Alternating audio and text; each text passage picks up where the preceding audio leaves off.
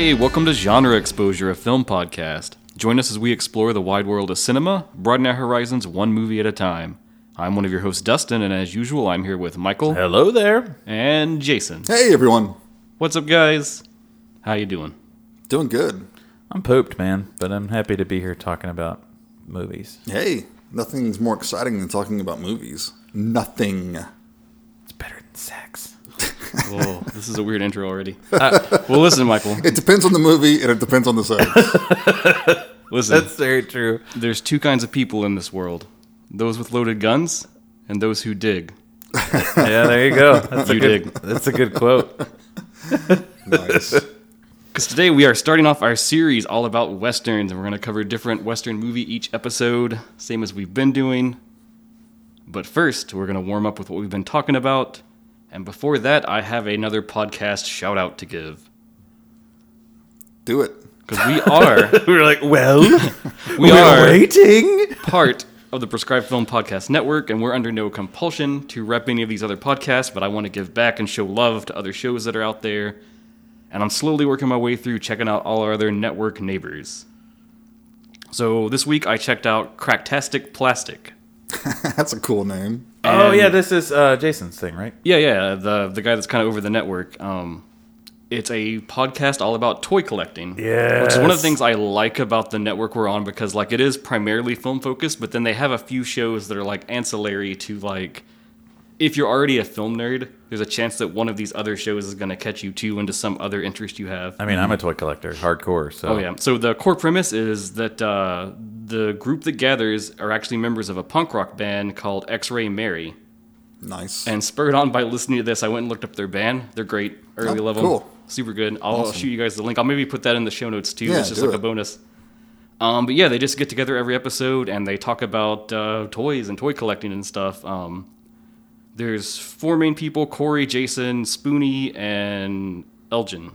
Is that like Knifey Spoony? I don't know. I haven't heard them yet, but Spoonie Oh. is already my favorite.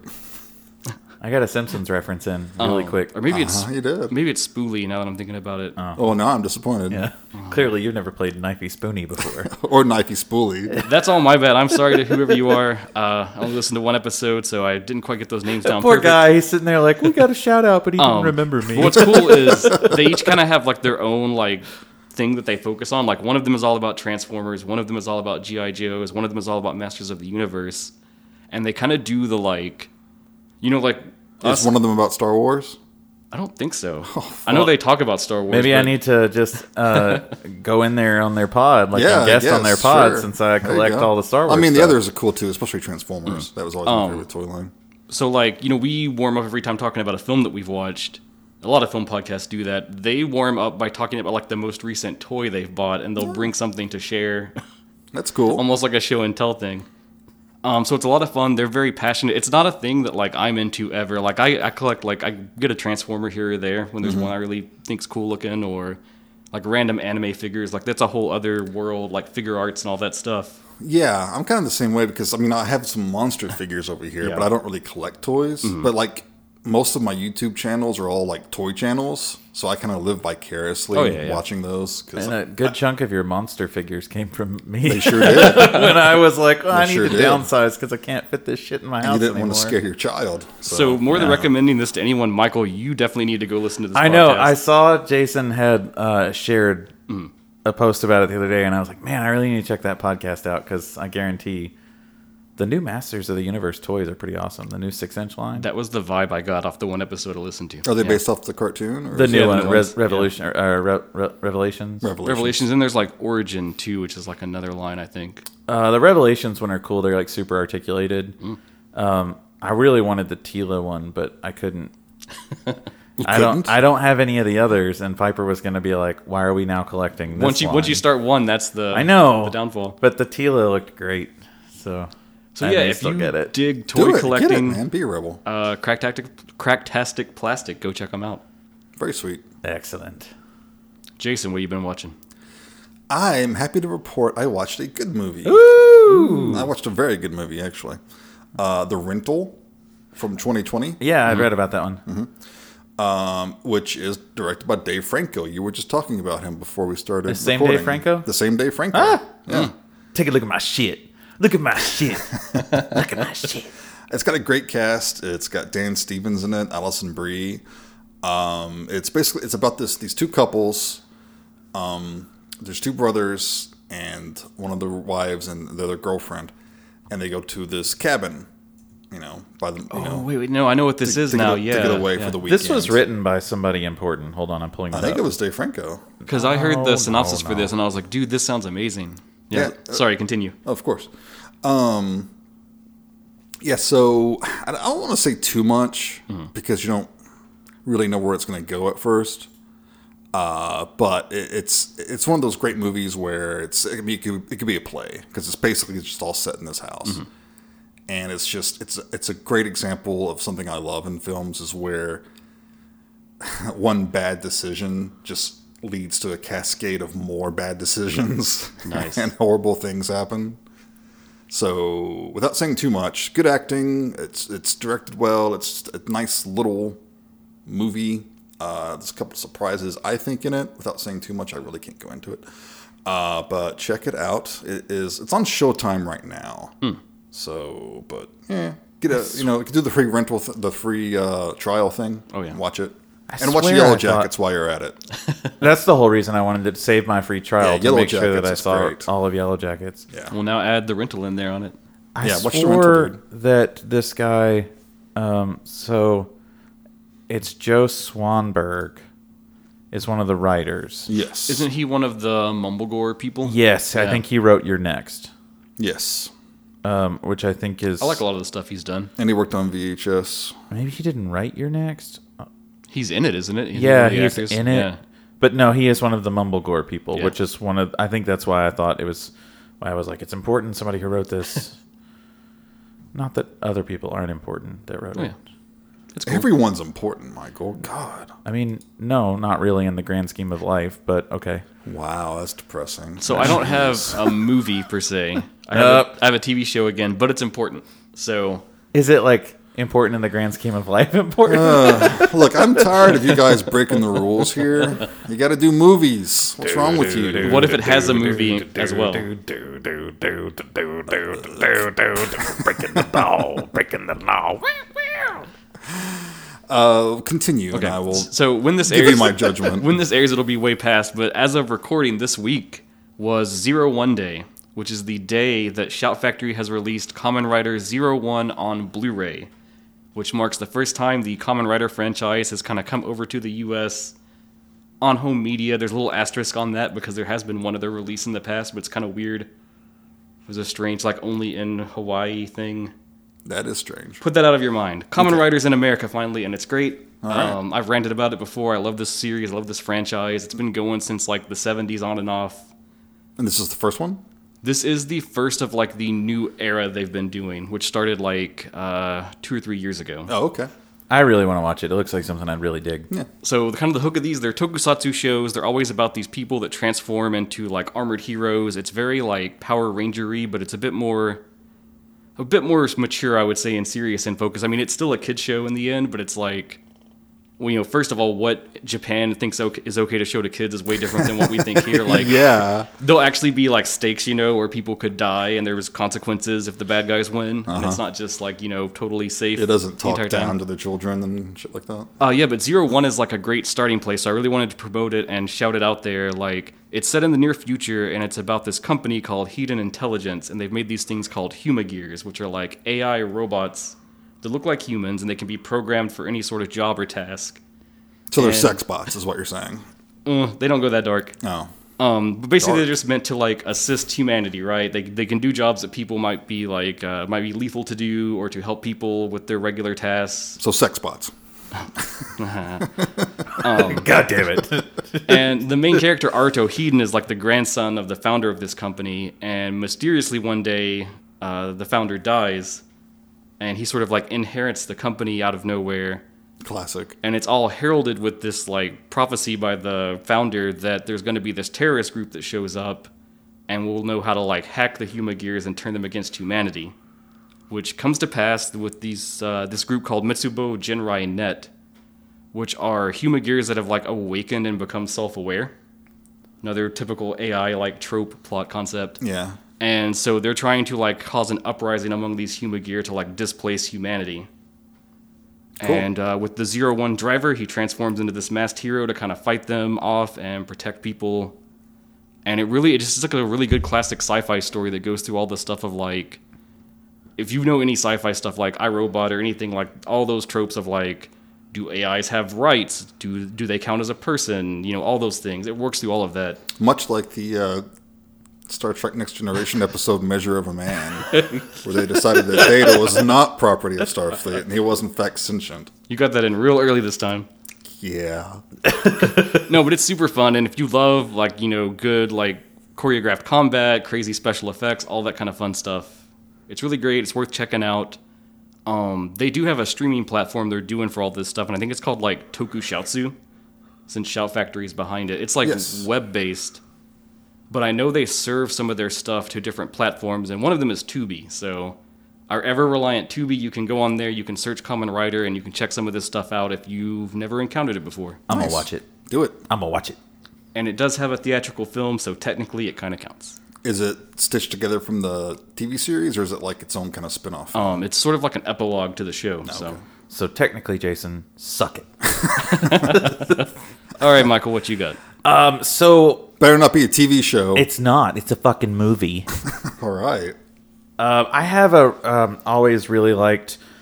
I mean, I grew up in the '90s, same as Dustin did, and so like I cut my teeth on Batman the Animated Series. Oh, yeah. Like it's still fucking great, man. Like It holds up. it holds up really well.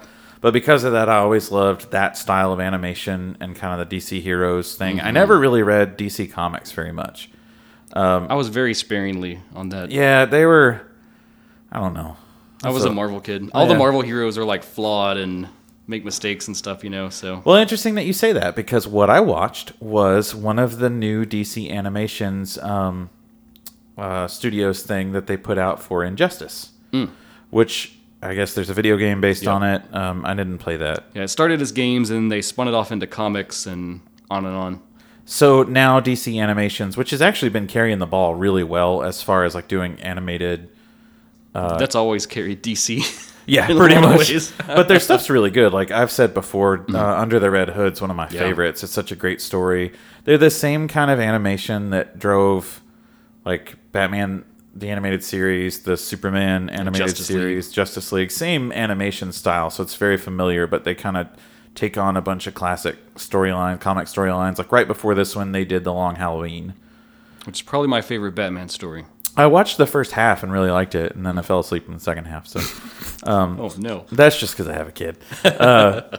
But there's usually a lot of pretty high-profile voice talent on these, and they get some cool people to do it. So Injustice is basically the story. It's set in an alternate Earth, so not Earth 1, Superman, and Batman, like all those or whatever. The Joker tricks Superman into accidentally killing Lois Lane, which causes a rampage.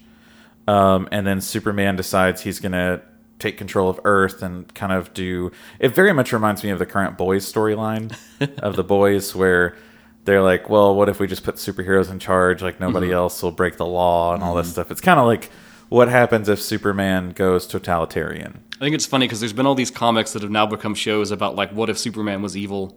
And now it seems like DC's general gimmick these days is to go, well, what if Superman was evil? Yeah, exactly. That's pretty much what Injustice is, and it's kind of breaks Superman's always like, no, we don't kill people. You know, we've got to be better than that kind of a thing. But because Superman faces like a horrible loss, he just breaks.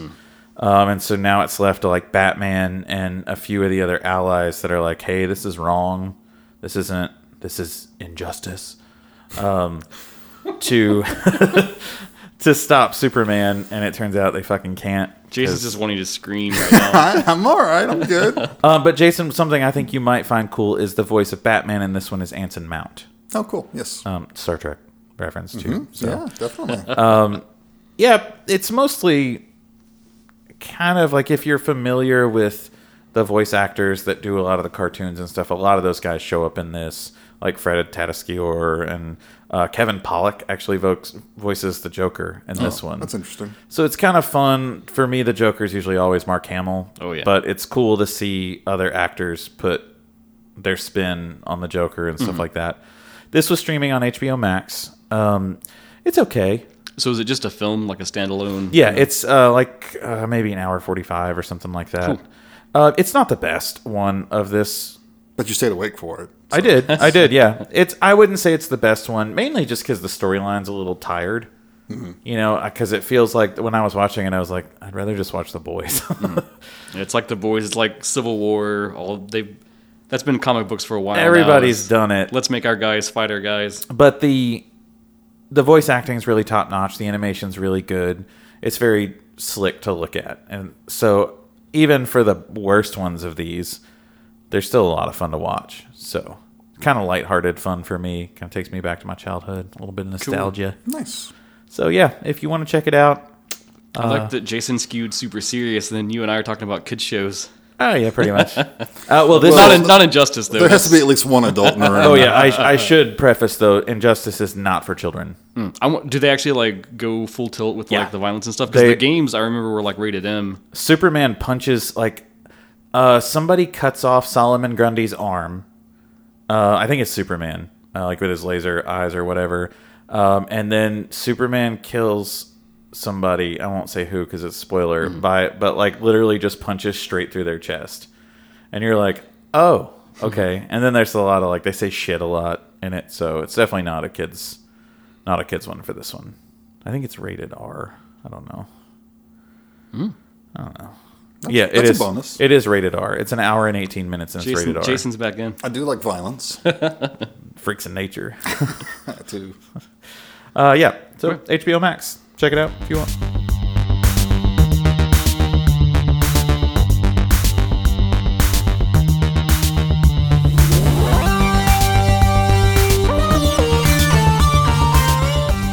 All right, so today we're launching off our block about Western films, and we're starting with Michael's pick, which is Silverado. Ride 'em in rawhide. And since this is the start of this series, and it's the first time we've ever talked about Westerns on this podcast, I thought it would be a good idea to do our usual bit of background, bit of setup. I mean, I think generally everyone knows what a Western is, but it's worth talking about a little bit, right? Yeah. Some clarification. I think there's some people who don't know what a Western is, though, based on some of the shit you read and the conversations we had amongst ourselves. So Why don't you tell see. us? let's hash those out. So, Westerns are a genre of fiction and film set primarily in the later half of the 19th century and the early 20th century in the Western United States, which is typically stylized as the Old West or the Wild West. And sometimes it looks a lot like Italy. From time to time, yes. Yeah. More specifically, the American Film Institute says that a Western film is one that is set in the American West and embodies the spirit, the struggle, and the demise of that new frontier. The term Western was used to describe a narrative film genre, and it appears to have first originated in July 1912 in an article in Motion Picture World magazine. Most of the characteristics of Western films were part of the 19th century popular Western fiction originally, so it was firmly placed in popular art before it transferred over into film. Some of the first films that would have belonged to this genre were a series of short single-reel silents made in 1894 by Edison Studios, and they featured veterans like Buffalo Bill's Wild West show exhibiting their skills. And that included people like Annie Oakley with shooting, and members of the Sioux doing different dances. The earliest known Western narrative film is the British short Kidnapping by Indians, made by Mitchell and Kenyon in Blackburn, England in 1899. One you'll often hear about is the Great Train Robbery from 1903. Yeah. That's often pointed to as the first one, but it technically wasn't the first. It was kind of just the first that like shot off and popularized everything. Well, yeah, probably because that other one was pretty racist. Yeah, probably. I mean, they all are for quite a while, so I can't really like give one credit and the other one. So that's kind of the inception. So then I think the next thing to talk about is sort of the elements. Like we have the broad level. It's about the Old West, the quote Wild West. It's also kind of insane that movies are being made about the Old West when it was still basically the Old Like West. the New West. I mean, the Civil War was only over for like, what, 30 years or something? when it was made? 1865 is... Yeah. It's a funny thing I think in general about America is that like we don't have like a far back history that we can like toss to for things like this. So it really is just the Wild West is like our one thing. Yeah. That's our mythology. So what are Westerns more specifically if we dig in? So the stories commonly center on the life of a nomadic drifter character, often male, often white. Typically, they're a cowboy or a gunfighter who will ride a horse and is armed with a revolver or a rifle. Very often, they'll wear broad-brimmed hats, neckerchief bandanas, vests, cowboy boots, spurs, or other similar attire. Very often, and especially true of earlier films in the genre, women will be cast in secondary roles, often as either the romantic interest or a supporting role, such as saloon girls, prostitutes, wives of ancillary characters, characters included to be like comic relief. Obviously, as film has progressed, that's become much better over time. Obviously. To a degree. Never far enough. Yeah. Other recurring character types include Native Americans of various tribes, African Americans, Mexicans, lawmen, bounty hunters, outlaws, bartenders, traders, gamblers, soldiers, because as you mentioned, the Civil War, relevant of this time, pioneers, and various types of settlers from farmers to ranchers. If we want to talk about ambience and kind of the style or tone, as far as like score, they would often use American folk music. Depending on the setting, they would blend that with maybe Spanish or Mexican folk music as well.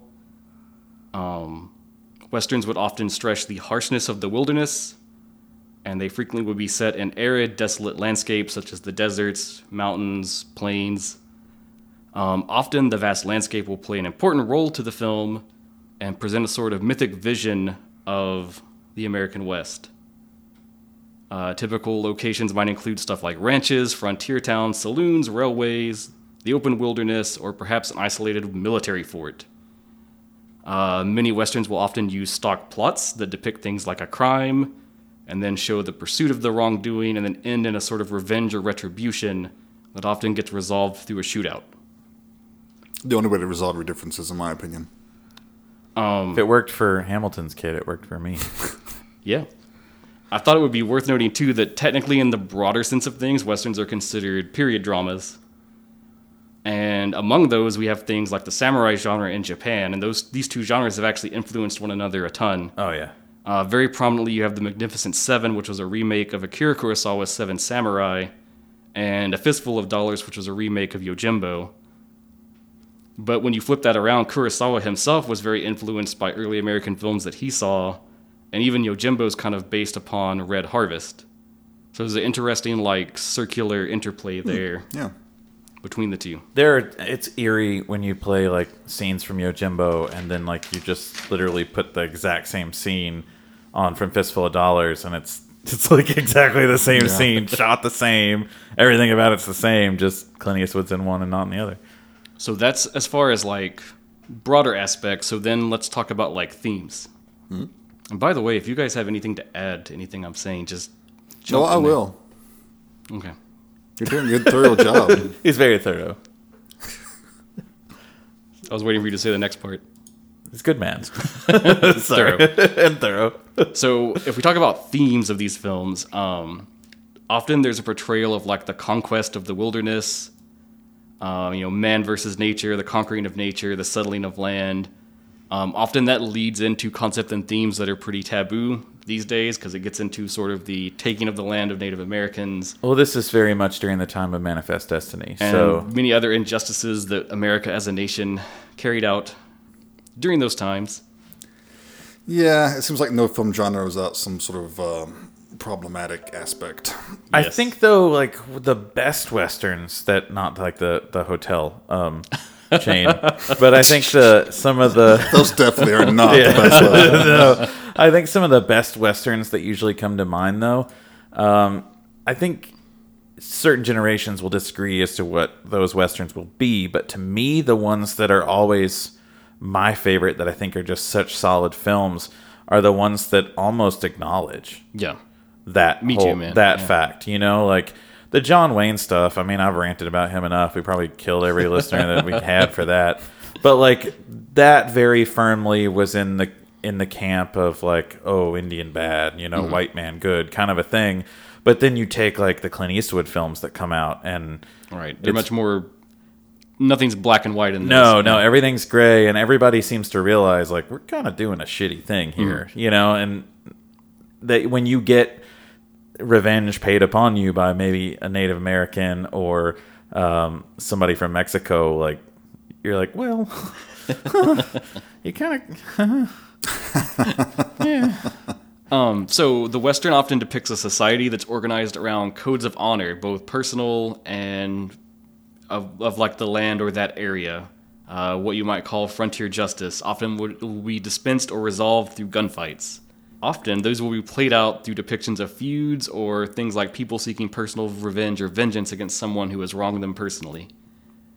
The depiction of personal justice in Westerns contrasts sharply with other justice systems that would be organized around rationalistic, abstract laws that would exist in cities, where thereby with those laws the social order would be maintained. But yeah, you don't find that in these Western settings. Right. It steps away from the idea of like laws in courtrooms that can typically adjudicate all that kind of stuff. And it's so, like, I mean, the Wild West wasn't nearly as wild as people think it was. And that's the funny part, because it's all based on mythology, basically. Right, and romanticized. Yeah. Because most towns had, firearms ordinance. You couldn't just bring your guns into town, What are you trying to say? What are you trying to say, Jason? And gunfights were so rare.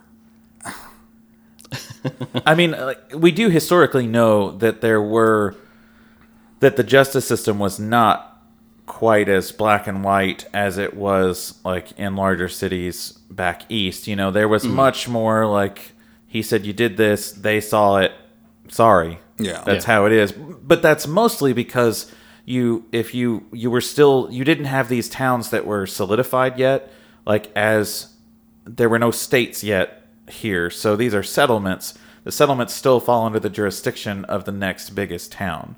So you can't just if there's a crime in your town, it would take way too long to try to go bring in a judge, have the trial. So essentially, you did have this form of renegade justice that tried to rely as much on the law as possible, but most of the people who were trying them weren't lawyers. Right. So historically, we know that's true, and we do know that there were a lot of people who were in trouble in the east. Oh yeah, flee out west. That would flee out west just to kind of run away. So that kind of...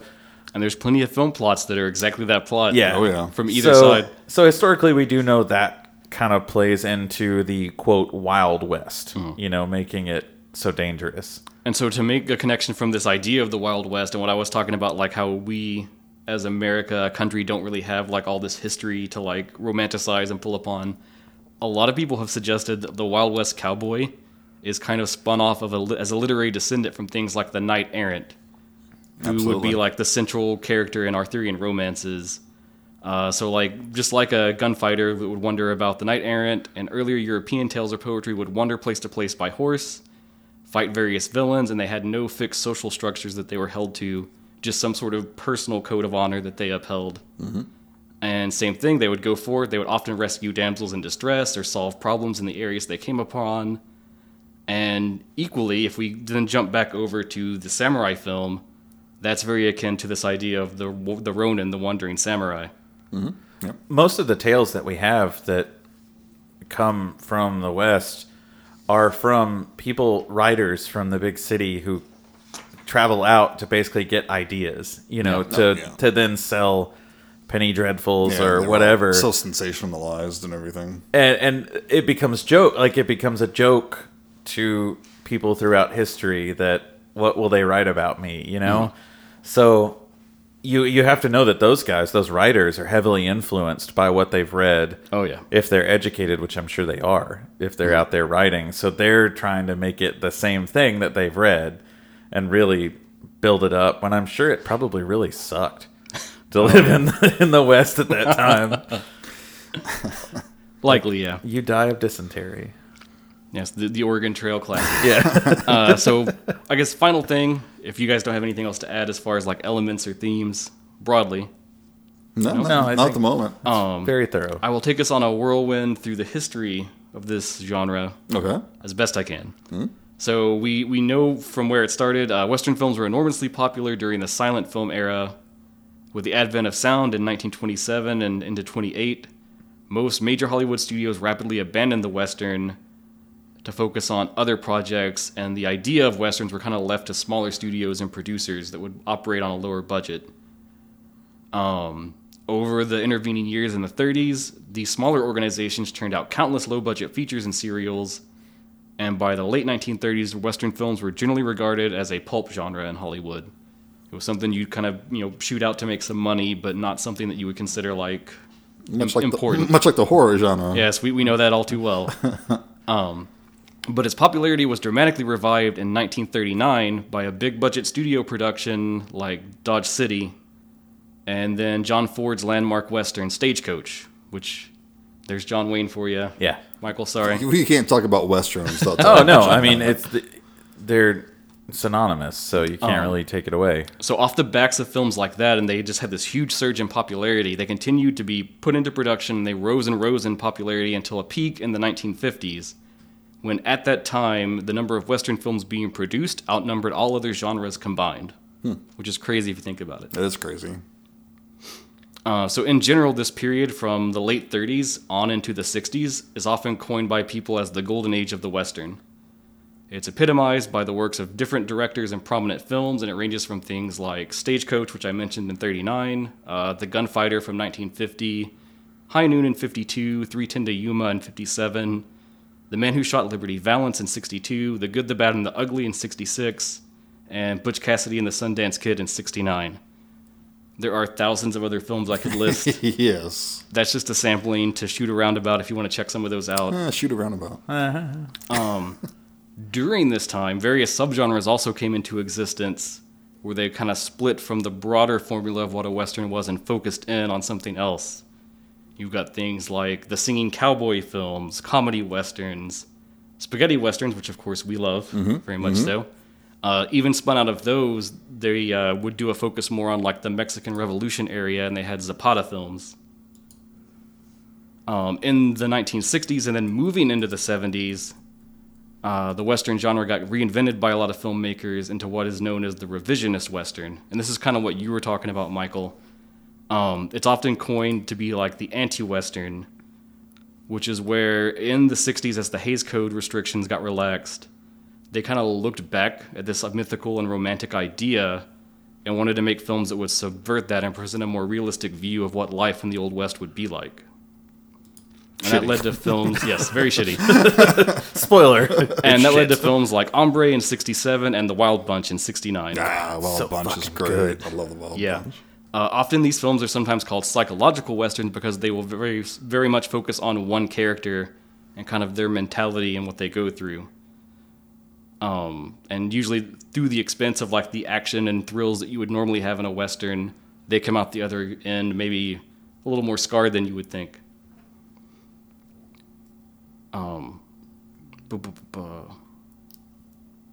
One more I wanted to mention, just for fun. In that shift of the 60s to the 70s, there was a genre that came forth that got coined as acid Western. Now, this was associated with filmmakers like Dennis Hopper, Jim McBride, Rudy Wurlitzer, and kind of the trademark one to me, I think, is El Topo from 1970 by Alejandro Jodorowsky. Yeah, that's a trip, all right. They mix elements of surrealism and psychedelia into like the standard story of a Western to just do real weird stuff. Yeah. But man, they're fun. Michael, you would probably hate them. El Topo is like one of those pinnacle midnight movies. Yeah, it's Incredible. yeah. I've always meant to watch it, and then I end up like, I don't think I'm in the mood for that. You got to be ready for You it. gotta be in the mood, that's for sure. So moving from the 70s on into the 80s, the genre kind of died down a little bit. Big budget moved on to like other things besides Westerns. However, later on, there was a handful of films that came out that kind of shot them back into relevance. One of which is the movie we're talking about today, Silverado. So let's see what it was. Oh, in 1980, there was a epic Western called Heaven's Gate, and it had this notorious financial failure that just totally flopped. Famous flop. And when And then that, Michael Cimino's career. yeah, and when that happened, like for Hollywood, that was like the Western is done. Don't make them. They won't make any money. It's over.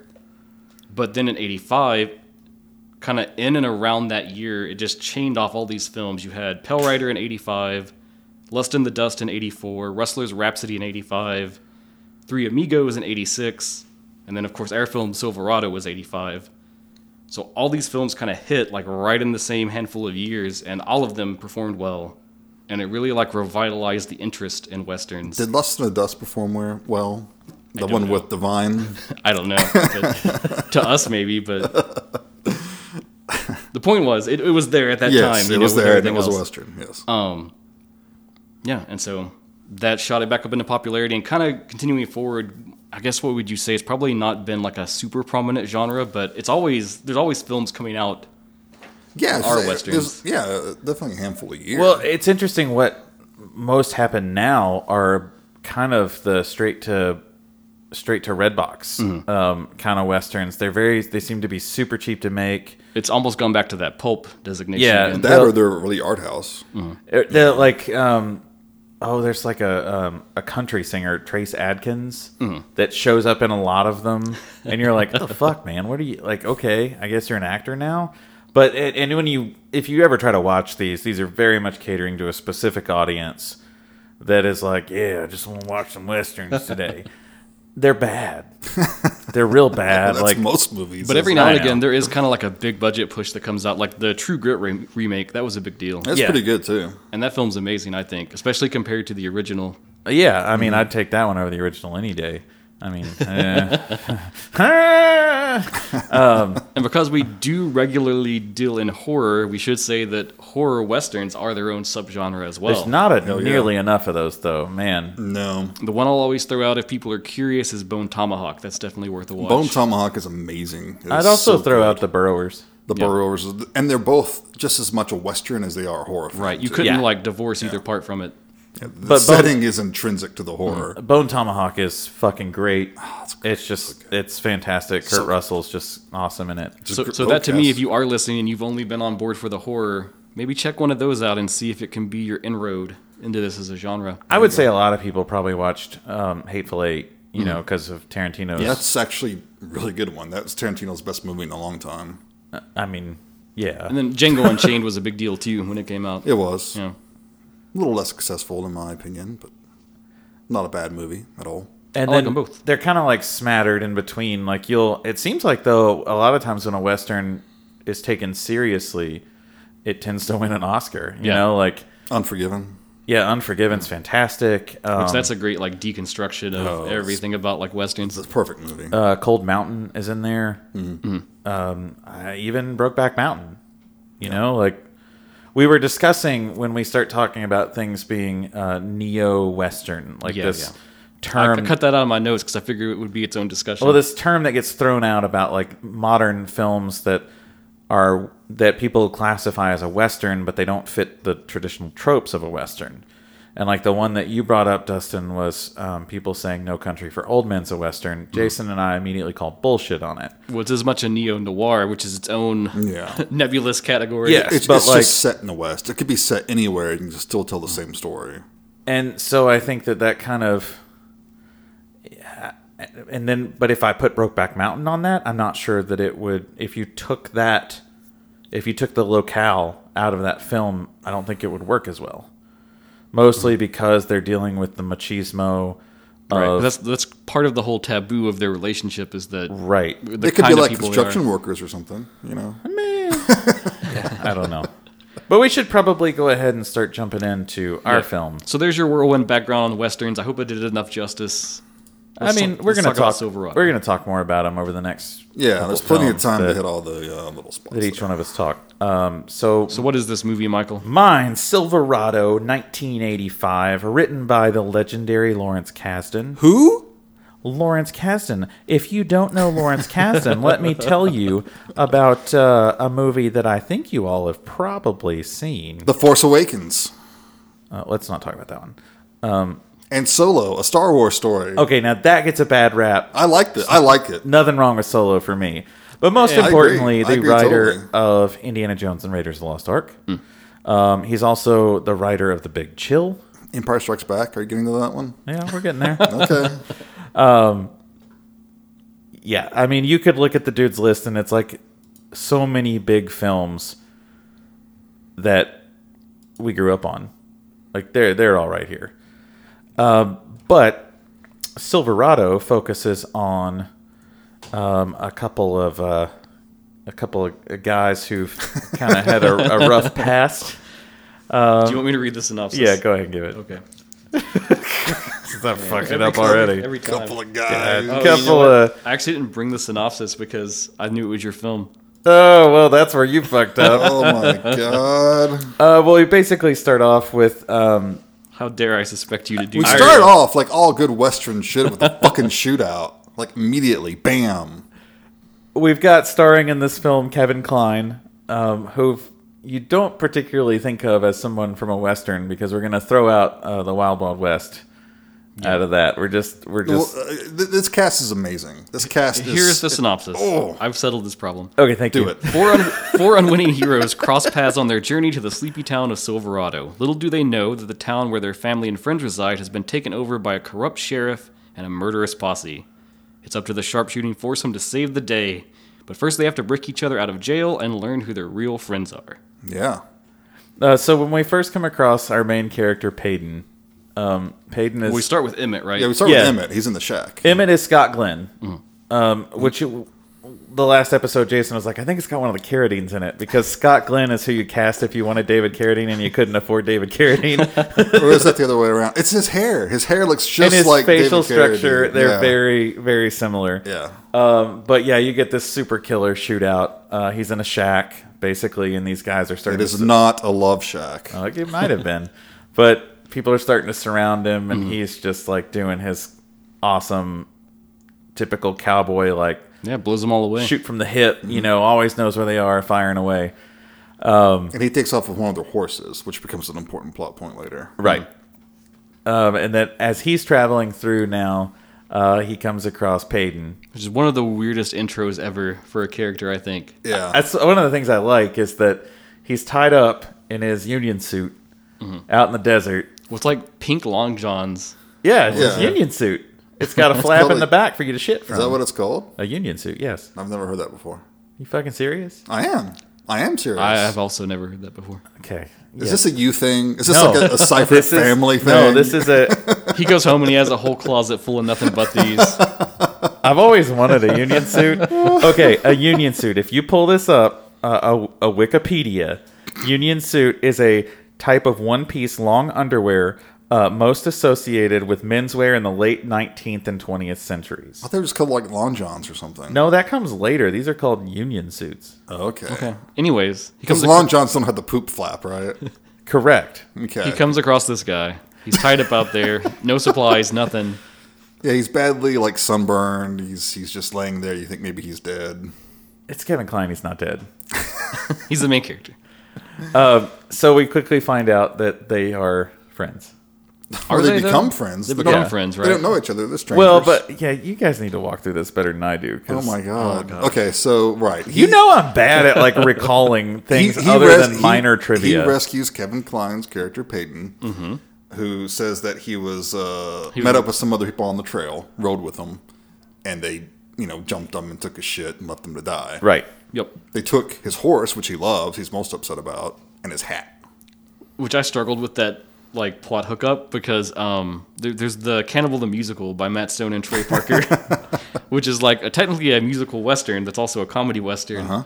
I fucking love it and it's hilarious. But the main character in that, he's like obsessed with his horse. Maybe they cribbed So- that off Silverado. Well, already what I think Silverado is doing and letting you know is this is just as much of an homage film to the golden age of westerns. Yep. Because so many of the things, they subvert a lot of the expectations of typical plot points, but I think what Peyton is trying to suggest here is that, where they took my hat, it's always like the good guy never loses his hat. In the classic westerns, he could be shot at, fall off a horse, and if his hat comes off, it's always there. So, and there was oftentimes,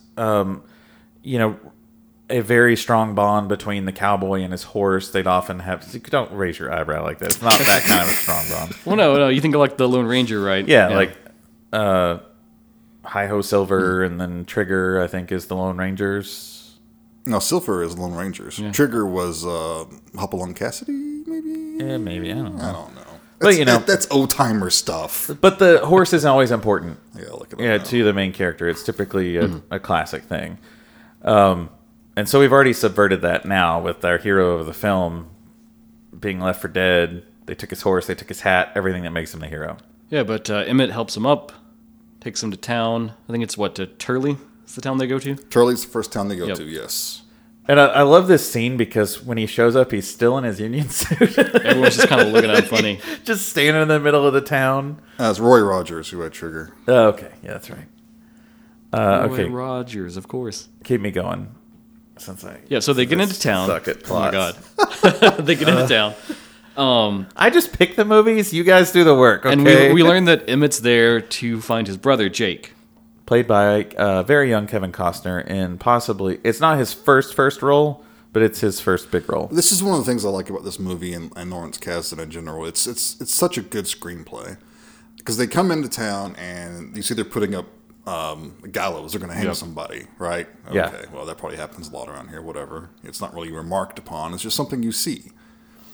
That comes up later, though. You know, he's always planting these little seeds that Yeah, come up there's always a later. lot of setup, payoff going on. Right, In which this I film. think a lot of modern films they just don't do. They'll tell, they won't show. Sometimes, though, these require an intelligent audience No. to pick up... I mean, this was a mainstream Hollywood film. Yeah. It's not like an art movie or And it's really anything. like the plot itself is like straightforward. You would Yeah, say. but I think to drop foreshadowing hints throughout a film is lost because what now we get with foreshadowing is they'll give us a flashback. You know, like, remember? They'll actually give a fucking flashback of something you just saw 40 minutes ago so that you make sure that you know. It's like, God, I'm not fucking idiot. but I mean, so- I am because I don't remember how to walk you through the plot of this movie very well. But Well, Payton sees his horse. Yep. Yeah. Tied up. Yeah. So he goes over there, you know, and he goes to get a gun. It's the first thing he does. He goes He into a gets shop. someone tosses him. Emmett tosses him a little money, I think, to get clothes. Or That's right. Yeah. He tosses him coin to go get some clothes. He goes in and he tries to take a gun. Shop owner stops him. Yeah, I love the scene because he picks up like the nicest gun that's in there. Yeah. And then And he's like, "How much is it?" And it's like way more than he can afford. And he's like, "Well, how much is it to rent it?" he can't get a bit of rent guns. Hey, what will this get me? And it gives him this revolver that's falling apart. It already looks like an antique. right. But he takes it and he uses it. Yeah, he immediately just marches out there and shoots the guy down. Yeah, because the guy sees Peyton on his horse and he starts riding toward him. And he's shooting the whole way. And he shoots at the crotch of his Union suit, which is hilarious. We should say there's a lot of comedy built It's into this Kasdan, film. yeah. But it's that Raiders of the Lost Ark comedy, you know, like it's not slapstick. No, I mean, it's still smart comedy. Yeah. You know, it doesn't insult your intelligence. It's enough in there just to give you a laugh. And even with this crappy old gun, Peyton takes him down. And now this is where Peyton gets arrested, correct? Incorrect. Okay, keep going. God damn it. Incorrect. I swear I watched it. But he gets his horse, and he's like loving on his horse and everything. And yeah, like the law comes out, and they're asking him all these questions. Yeah, they meet is it Sheriff Langston, I think. Yes. Which is played by John Shortly. Cleese. John Cleese, Sheriff Langston. And also in this town, they run into, importantly, one of Peyton's Old associates. friends. Yep. Played by Brian Dennehy. What's his character's name? I can't recall. Oh shit. Damn it. I had it all pulled up. There's a lot of characters in this film. There is a shit ton of characters. And some of them are people that you've seen many times in films that just pop up and have like a bit role. Cobb. Yeah, That's his name, Cobb, Cobb. yes. Yeah. And they have a little encounter, and you can tell there's like some friction there. We learn later that Cobb and Peyton have a past. Yeah, and I love this movie just like drops in these little hints every now and then because there's a lot of characters and there's a lot of backstories, but it does a really good job of like drip feeding you everything you need to know so you don't really get confused. Right. Do you think so? I think so. I didn't get confused watching it. It's kind of hard to describe because it's actually a really intricate screenplay. There are times where I think Silverado, because I think it differs so much in the way it's written that I think it can subvert your expectations, and I think you can get lost if you're not careful. I didn't get lost. Well, for sure. I've got some hot takes that we're going to get to. Ooh, okay. You're an intelligent bastard. One of the things we also learned a little bit about Emmett earlier was that he did some time in Leavenworth. Yep. So that's a little piece of information we learn more about later. And we know that his brother Jake is locked up because he killed a man, which he swears was in self-defense. Yes. And he's the man they're building the gallows for to hang the next day. This is a Kevin Costner performance that you haven't seen. He's so good in this. Yet he didn't do this ever again. He wasn't. This was like his first big movie. He had shot scenes for The Big Chill, also with that Lawrence Kasdan made. Yeah.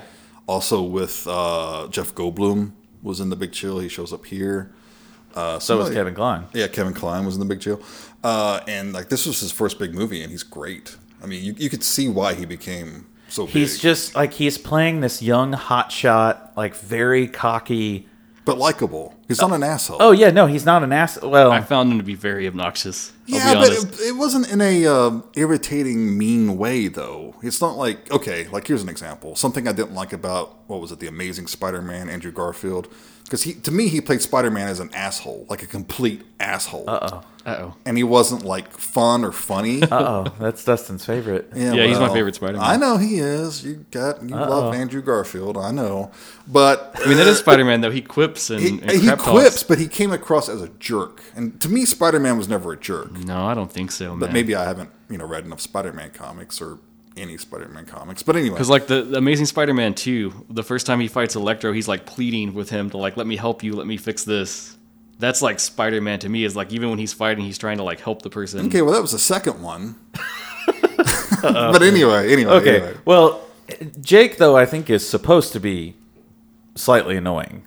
Like, I think his character is supposed to be, because he's the one who's always getting himself into trouble. Yeah, but he has a good heart. He's firing his mouth off before, and we see that there's a really fun scene of how Kevin Kline gets out of jail, because he ends up landing himself in jail with Jake.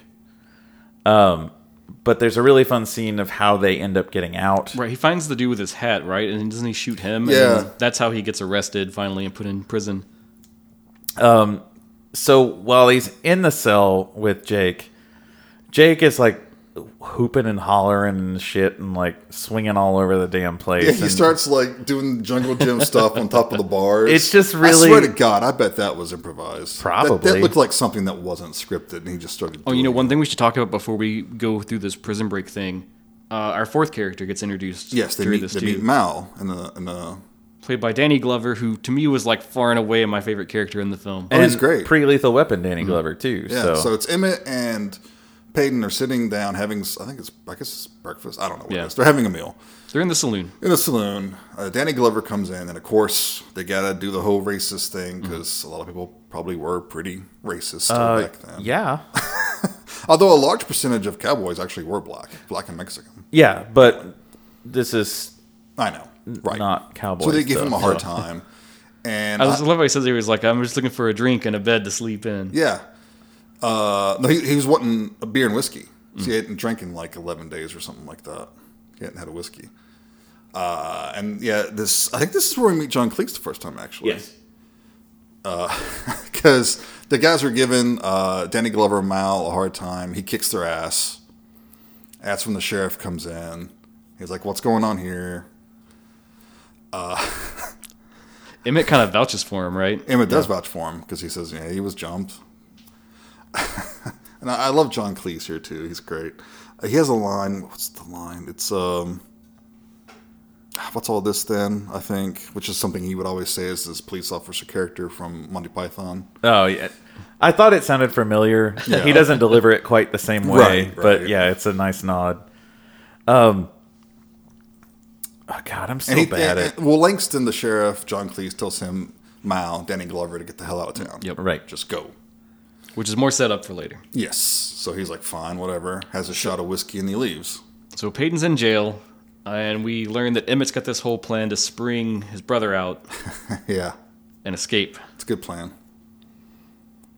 I love how it plays out because it's like it just kind of gets into night, and then this kid kind of bursts in and is like, Sheriff, come quick. And there's a funny scene before that where you see Langston sitting at a chessboard, and he's got one of his deputies across from him who looks very intently down on the board. Langston makes a move and then turns the chessboard around, and he's playing himself. It's just a great little visual gag. Well, should we talk about Langston as a character for a second? Because it struck me weird because he's like British, right? Yes. But he's been appointed sheriff of the town. Yes.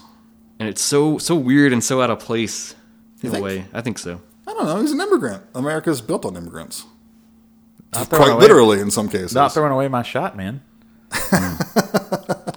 It just seemed weird to me. Immigrants get the job done. I actually, so not to be my typical, to be my typical, historically it's not uncommon. Because if he was well connected to someone, and so if he came seeking fortune, and he was well connected, most people didn't find fortune. He's just so over the top and so goofy.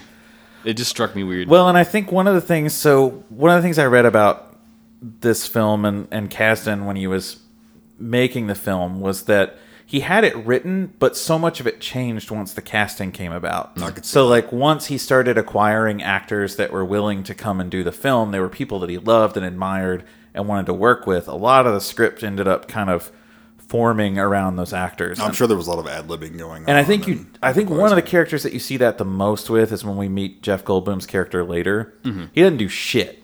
No. He didn't do shit in the movie. But it's I like got a lot of quibbles about his character. But it's like there's Jeff Goldblum. He was in The Big Chill, he'd already worked with Kasdan. He's very charismatic. He's Jeff Goldblum, of course, put him in the movie. But he didn't give anything to do. So And another setup thing. God, there's so much setup stuff in this first little area. Oh, yeah. There's like a wagon train that's heading out headed to Silverado. to the Silverado. There's some land out around there that they're going to settle. And there's this whole thing with these two characters that they're paying to be their guides. Yeah. Yeah, and they show them, they have this like chest of money that they're going to pay them later with. Yeah, because Peyton and Emmett are mistaken for part of this wagon train. So they were kind of around to see this transaction. This guy's flashing all this money and shit like that. in And his that's a big typical chest. Western trope, too, though. Well, yeah. Is that you see, they need protection. They need somebody to guide them through. We've scrounged up all the money we've got. And we paid it all to them, and they're going to double-cross us. It's also a well-worn and time-honored D&D. Yeah, first level adventure. And that pays off later, right? Yeah, this movie is like 2 hours long, and the first hour is all just like set up before they ever get to Silverado. Yeah. It's usually what a first act is. Set up. I mean, the first act is almost like a film unto itself.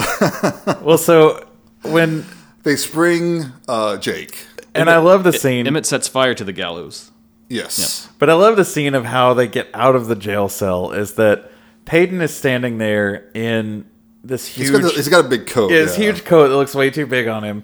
And the dude comes to get Jake out. The and he's- deputy. Yeah, He and he's seemingly like... vanished. Yeah, he's like, where is he? I know he's in here. And you keep waiting because you've set it up that he's like climbing the ceiling. You keep waiting for him to drop down from the ceiling. Yeah. But he ends up like trying to cuff Peyton through the bars so he can't start shit. Because the cop thinks he's under the bed. And Yeah. we also saw Jake getting under the bed earlier. Everything's a setup for this gag, and then Jake ends up being inside the coat Yeah, with Peyton. He's behind Peyton, yeah. and reaches out and just punches the dude. And it's just such a funny setup because it's not something that you were expecting to happen. But I don't know. To me, it's a great little moment. to me, it sets up the tone. I think it sets the whole tone of the movie. I think so, yeah. Because I struggled when I picked Silverado because it's not a badass Western. Like it has moments where there's some really badass characters that do badass things. Right, but it's not a fun movie. Yeah, it's a kind of more of an adventure I would say adventure, yeah. type That's kind of film what I would tag it as. rather than like the typical gritty Western that would be associated with the time period. So anyway, They go on the run, the three of them, and Langston's posse kind of sets out after them, Yes. chase them down. so as Langston's chasing them, all of a sudden they get shot at, and it's by someone who is very accurate.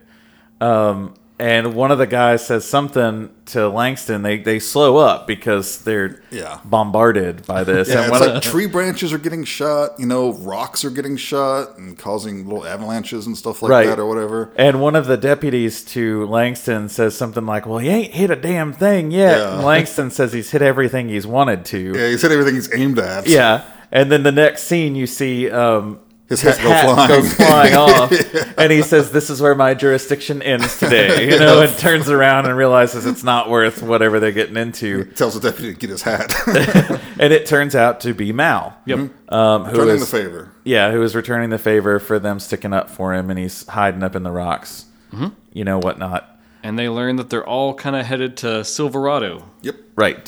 Each has different purposes for going. So they decide to ride together, and we get the typical like classic Western where it's like the four of them riding side by side and the music swelling. Which we should say, I think that I'm pretty sure this won an Oscar for Best Score. It did. So the music is pretty epic here. It's very, very classical. Bruce Broughton, I think. Yeah, Bruce Broughton, that's it. Yeah, okay. But yeah, along the way, this is where they come across that wagon train again. Yep. Yeah, we crash back into that plot line. And we learn... Oh, and this movie is full of great actors. One of the wagon train leader is Brian James. Yeah. Who you would know from Blade Runner. Oh, Leon, yes, okay. There's so many people in this movie... The horror show, Lance Henriksen. that you see them and you're like, I know that guy. Yeah. I wonder what he's been in. But they don't make them main characters, so you're just like... Right. You see them for a scene and then they're gone. And Rosanna Arquette is part of this wagon train as well. She is. That's when they find out that they've pretty much been double-crossed. Yeah, it turns out their guides swindled them. Those fishy dudes we saw earlier were, in fact, fishy. Yeah. They were working for kind of with another group, like a bigger group. Yeah, some bandits, you would say. Yeah, some bandits, some bad hombres, I guess. I'm sorry. I shouldn't have said it. I want an audio clip of just that. Bad hombres. Fantastic. So being the good people that they are, our heroes decide to... We'll get that for you. We will go back and get that chest of gold for you. But I'm sure there's also some, selfish... It's not fully altruistic. Oh, I think they're... The way this plays out, it's almost like a Looney Tunes skit in a way. But I love this which scene. is why it's great. Because it's really like Emmett just kind of rides in there. Is it Emmett? I think. Yeah. Yeah. Well, also the husband of Rosanna Arquette goes with him because he doesn't trust them, which rightfully so. Fair. They're going to get the chest and just take off. Who says they're going to bring it back to us? But I they really leave Jake behind. And he has that great line where he says, "Well, if you don't come back, you can keep my brother." Well, they make jokes about like that. They wouldn't leave him with Rosanna Arquette, like a pretty woman like that. You wouldn't want to leave her side or whatever. But I love this bit. That guy's dead too. As soon as he gets on his horse and comes with them, he's fucking dead. Yeah. He may as well just kill himself right now. I love this gag because Emmett goes riding into this bandit camp. Like they've already seen the camp. They know what they're looking at. They scouted. It's kind of like in a little section beneath some like hills. Emmett goes running into this camp. And he's riding into this camp, dives off of his horse, like gets down. He's got Peyton draped on the horse behind him. Yeah, he's like, everybody get down! They're after me. They're coming. They're coming. And there's a great character actor who is leading this posse. It's James Gammon. Yeah. Who, I mean, you've seen him. I don't know how many times I watched Major League growing up. Oh yeah. But he's the coach from Major League, and he's just classic, dude. You've seen him in everything. But everybody's like looking around, like looking at him, like, what the hell? Like, what is going on? But Emmett is just selling this thing so hard. They robbed the bank, and they got a posse coming at him, and the guy's like, "You brought a posse down here." And my favorite is when Emmett starts rattling off names. Yeah. And he's you like, know those fellas. You know those guys. And then eventually they're like, I don't know any of those names. So about this time is when Mal and the husband start shooting.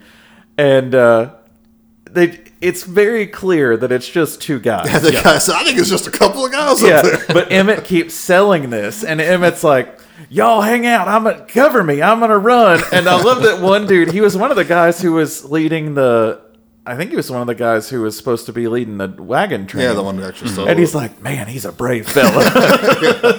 And meanwhile, Peyton is like tying a rope to the chest. Yeah. Right. Because conveniently the horse is like stopped right by the wagon Sure. it's on.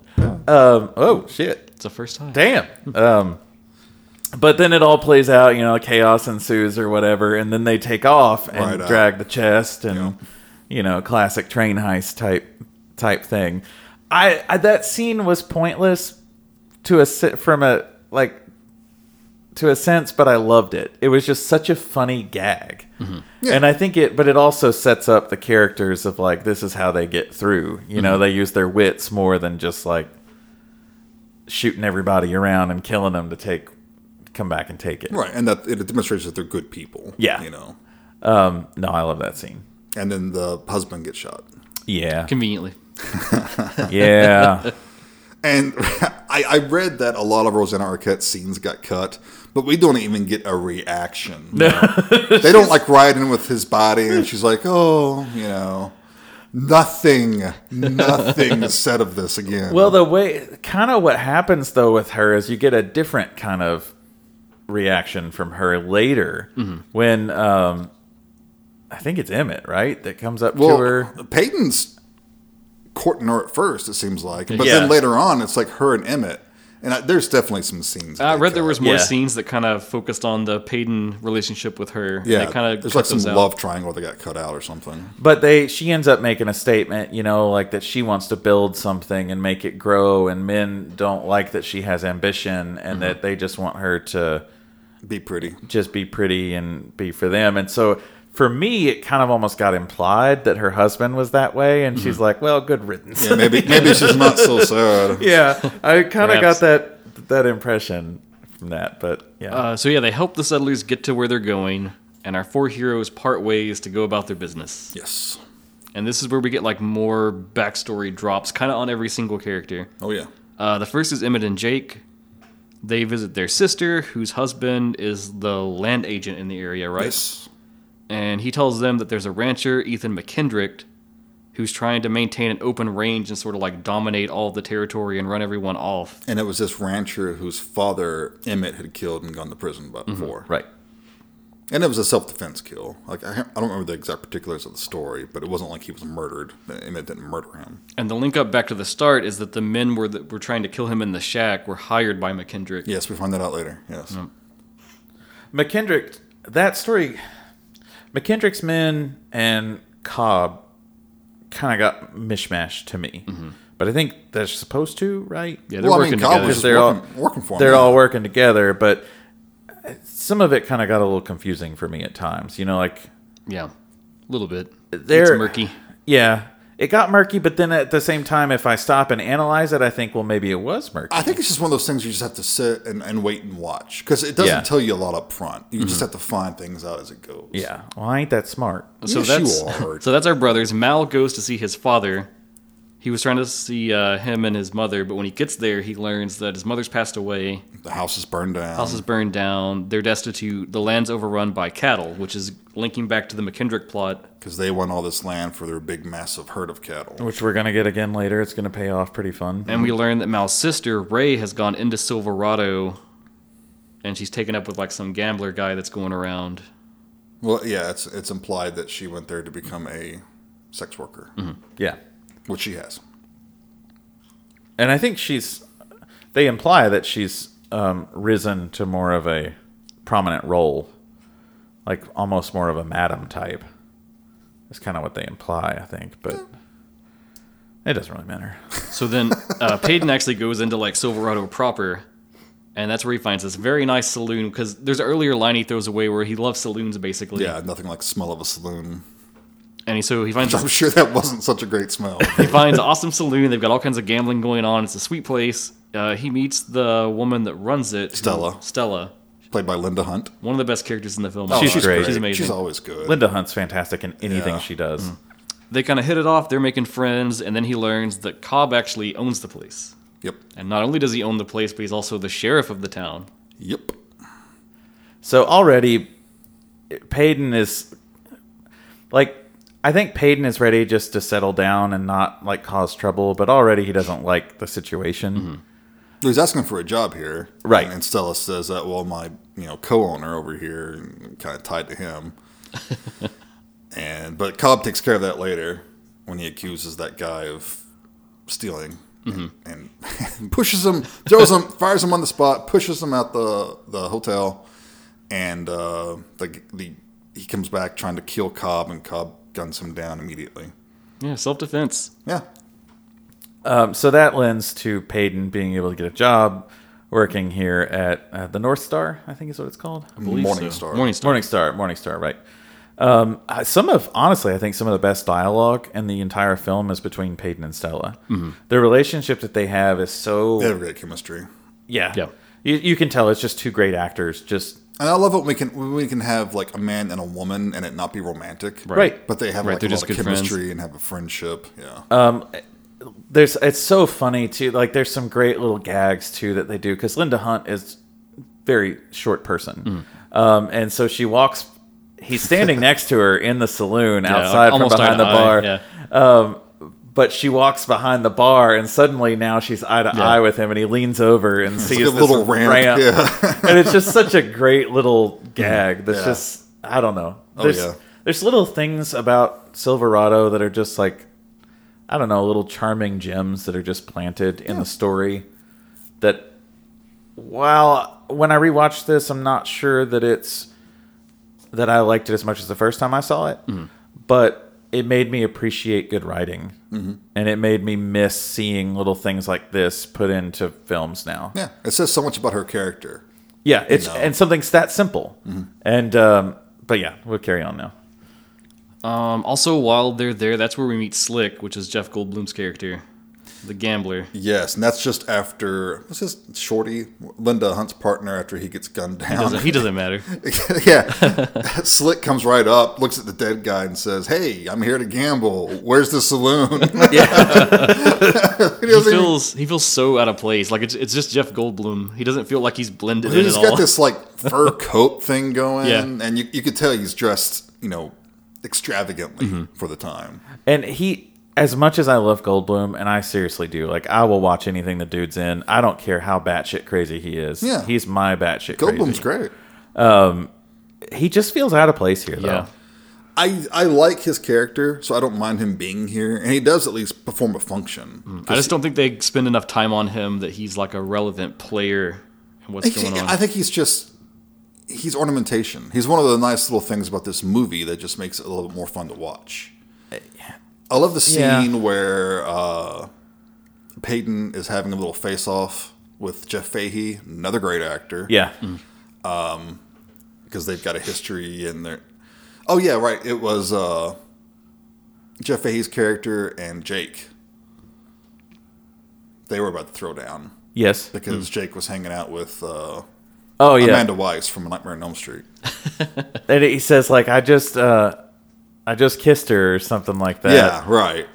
And you see Jeff Goldblum reaching for that knife in his boot. Right. Which gets delivered on. Yeah, yeah. See So- that later.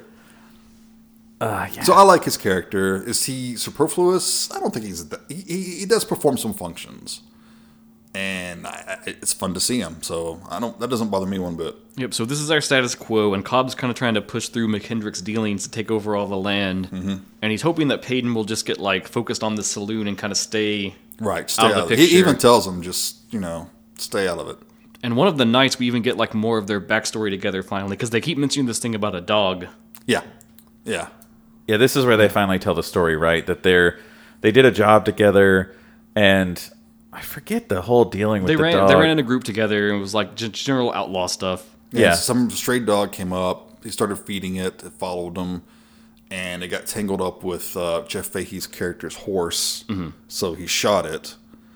But it didn't kill Tyree, the dog. that's his name, Tyree. Yeah. No, and Peyton stayed behind with the dog. And that's what led to him getting arrested.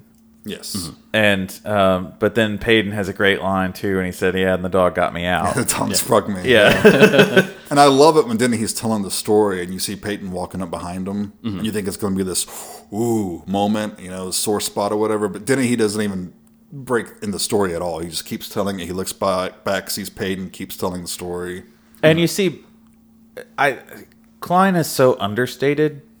Like I think he plays this character so understated that nothing is over the top with him, and you really get the sense, like, you kind of think, like, Payton's going to make some other comment, you know, and be like, that's not how it happened, or whatever. Makes a joke. But he makes a joke because he's the bigger man and he knows it. He knows, like, okay, I'm just going to, whatever gets me through. Not going to cause trouble. Don't want to go back to jail, you know. Yeah. And that ends up being his main storyline, you know, is like, how far will he let his friends be pushed around before he stands up to say, no, this isn't okay. So McKendrick's plans escalate, and he sends some men to murder Ezra. Emmett. Yeah. Well, they murder Ezra, right? Oh, I'm sorry. Yeah, Mal's dad. Mal's dad. My bad. Yes, Ezra. Right. Because he was going to go into town and he was going to try to, like, rally them to do something, I think, Yeah, about right. them running over the land. That's right, yes. But he never makes it because some of McKendrick's men intercept him and kill him. Jump him, yeah. Which Mal finds Ain't too happy about it. not too happy, no. Meanwhile, they kidnap Emmett's younger nephew because they attack their house, right? They go and raid it. Then you find out they just do a quick little scene to show, like, all the land titles, you know, on the shelf before they burn the house down. But yeah, Emmett's... And there is some development scenes they throw in there where they're kind of playing with the nephew. Oh, yeah. right, sure. right. Yeah. And Emmett's already You shown... can tell they, like, care about the character a lot. Emmett's already shown up in town, like, because the kid is on a horse. Yeah.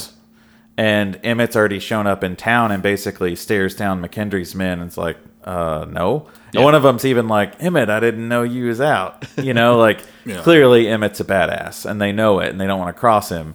But yeah, when they end up going after his aunt's house, they're basically trying to burn land deeds and land titles and shit gets out of control there. They shoot... They jump Emmett at one point. This is a great scene where he's out practicing because Yes. Emmett knows a fight's coming. Yeah. And he's got his rifle and he's shooting at a cactus and you're showing it from, like, his point of view basically. And it's like you don't see the cactus getting hit and you're like, wow, he's not very good with that rifle.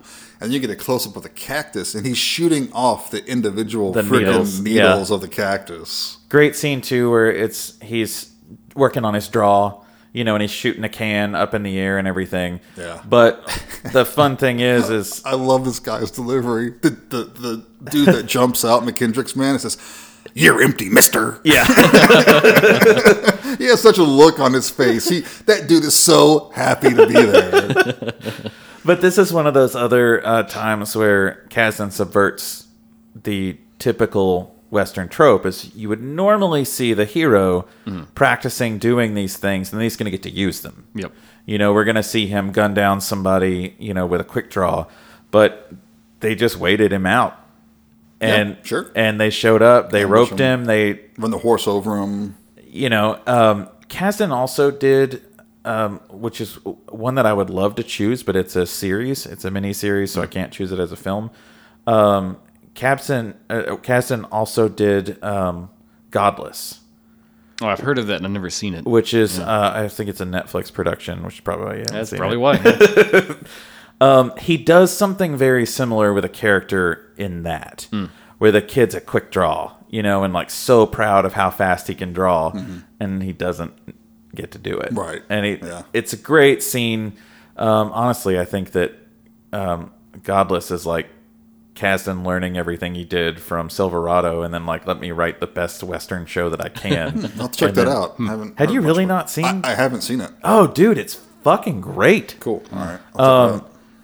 Not to travel off topic too much, but no, dude, it's honestly anybody who's listening to this, like Godless on Netflix, fantastic show. All right. It was Awesome. like a limited series, so it's Yeah, done. it's Okay. one and done. It's Cool. like 7 episodes, tells the story, it's over. Sweet. But fantastic. But anyway, yeah. Yes. Yeah, so Emmett gets pretty roughed up in this. And Mal saves him. Yep. And this is also another. There's another plot link up here too, where there was like a rifle that Ezra had, and then like the bandits took Yeah, it. one of the men have it. It's a Henry rifle, I then- think.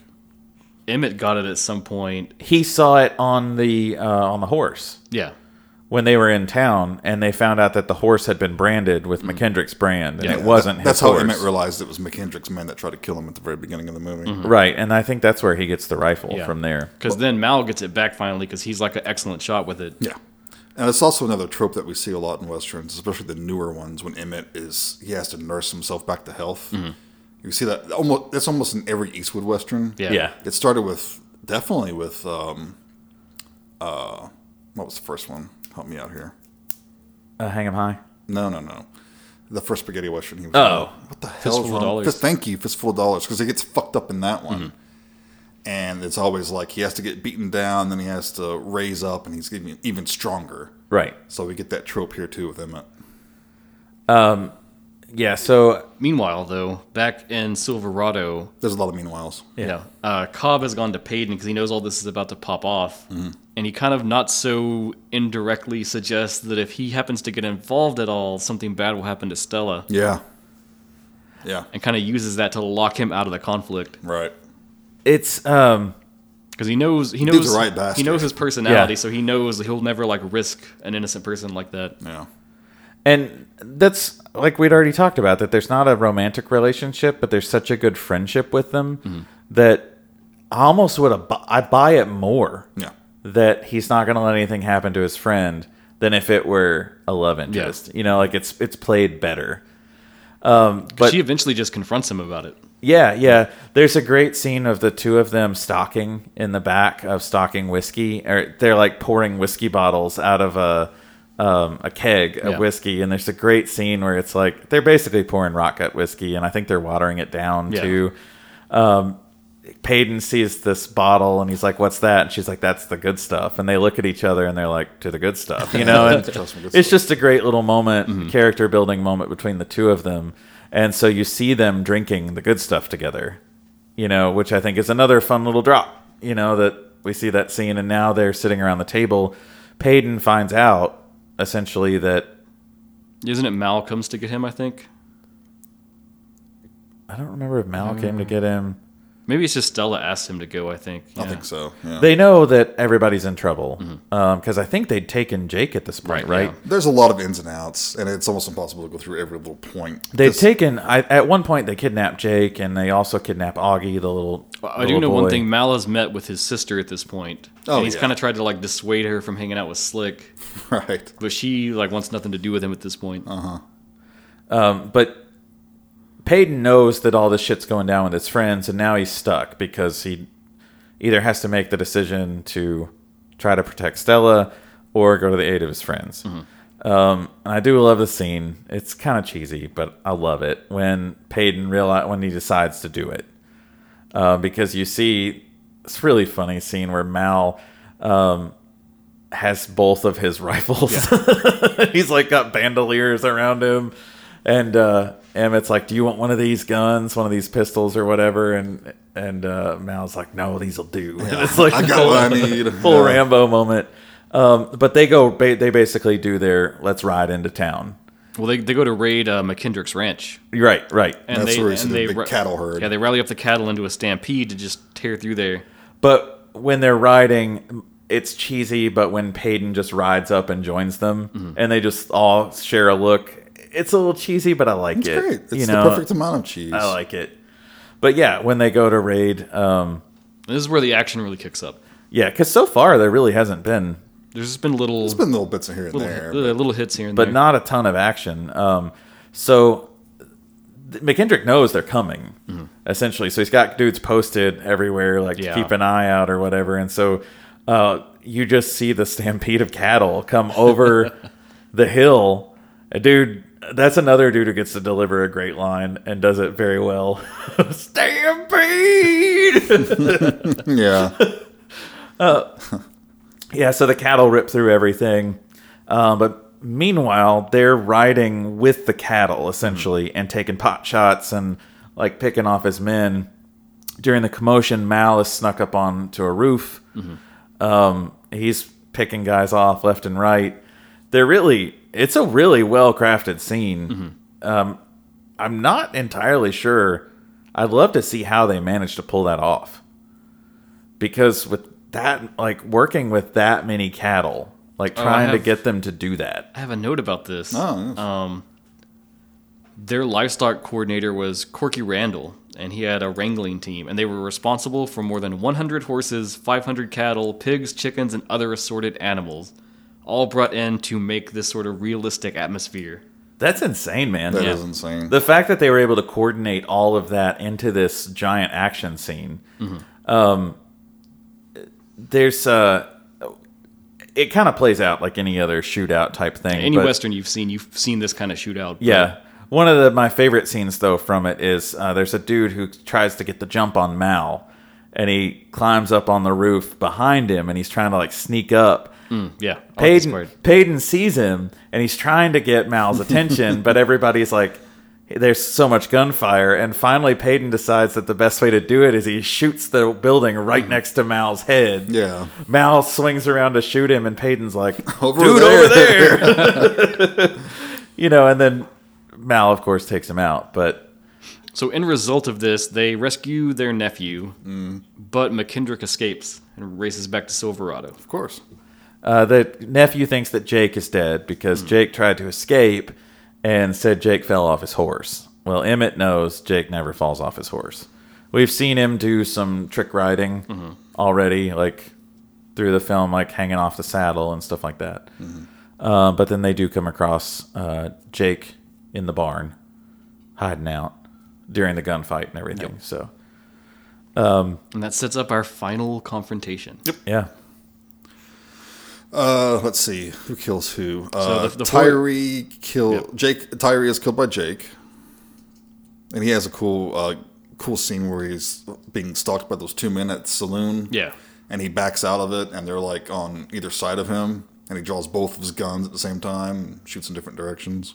We've seen him do like lots of fun, swift, like gunslinging stuff already that he never gets to use. So you finally get a payoff with it. Yeah. Mal rescues his sister from Slick because he was in on things with Cobb and McKendrick. Yep. It's one of the weirdest kills, I think, because earlier in the film, Slick comes there to get Stella, I think, and Ray tries to help. And then she gets stabbed, and she's like kind of injured, but she's going to be okay. She got shot, yeah. She got shot, yeah. But she's going to be fine. And then Mal gets this knife and kind of just stabs Slick once in the stomach, and then he just like folds and collapses. I mean, we think of D&D like when you roll up a character and you've got like one hit point out of the gate.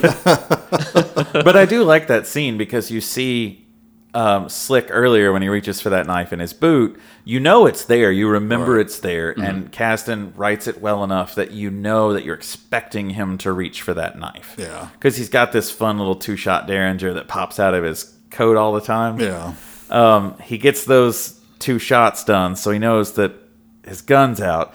But like as a viewer, we're like, the knife, the knife. And you think he might stab him, but then it's the way they deliver, and Mal's like, you looking for this? And like stabs him. It's just a fun little payoff. Because you know we know it's there. Right. Emmett and McKendrick face off on horseback. And they kind of subvert like what this showdown would be if you just assume the typical Western plot, because Emmett ends up dropping his gun. Yeah. Puts him at a huge disadvantage, but he manages to kind of like guide his horse, and it kicks McKendrick in the head and just instantly kills him. It's one of the most brutal kills in the film, I think. It's good. Then we have the final showdown between Payton and Cobb. Which, And this is they try to do the whole that's your like typical high noon gun draw. they've even got the tumbleweeds rolling through. It's very classic, and Payton promptly takes care of Cobb. If I have one of my complaints is that scene. It's just a little too. It doesn't have the It happens exactly how you think it's going to Yeah. happen. It's too on the nose for me. and there's none of the, like the build up or the atmosphere. Yeah, right. That's the only part that really falls flat for me. I do like how it starts where Cobb's just like sitting on like the front porch of the sheriff Yeah. station, Yeah.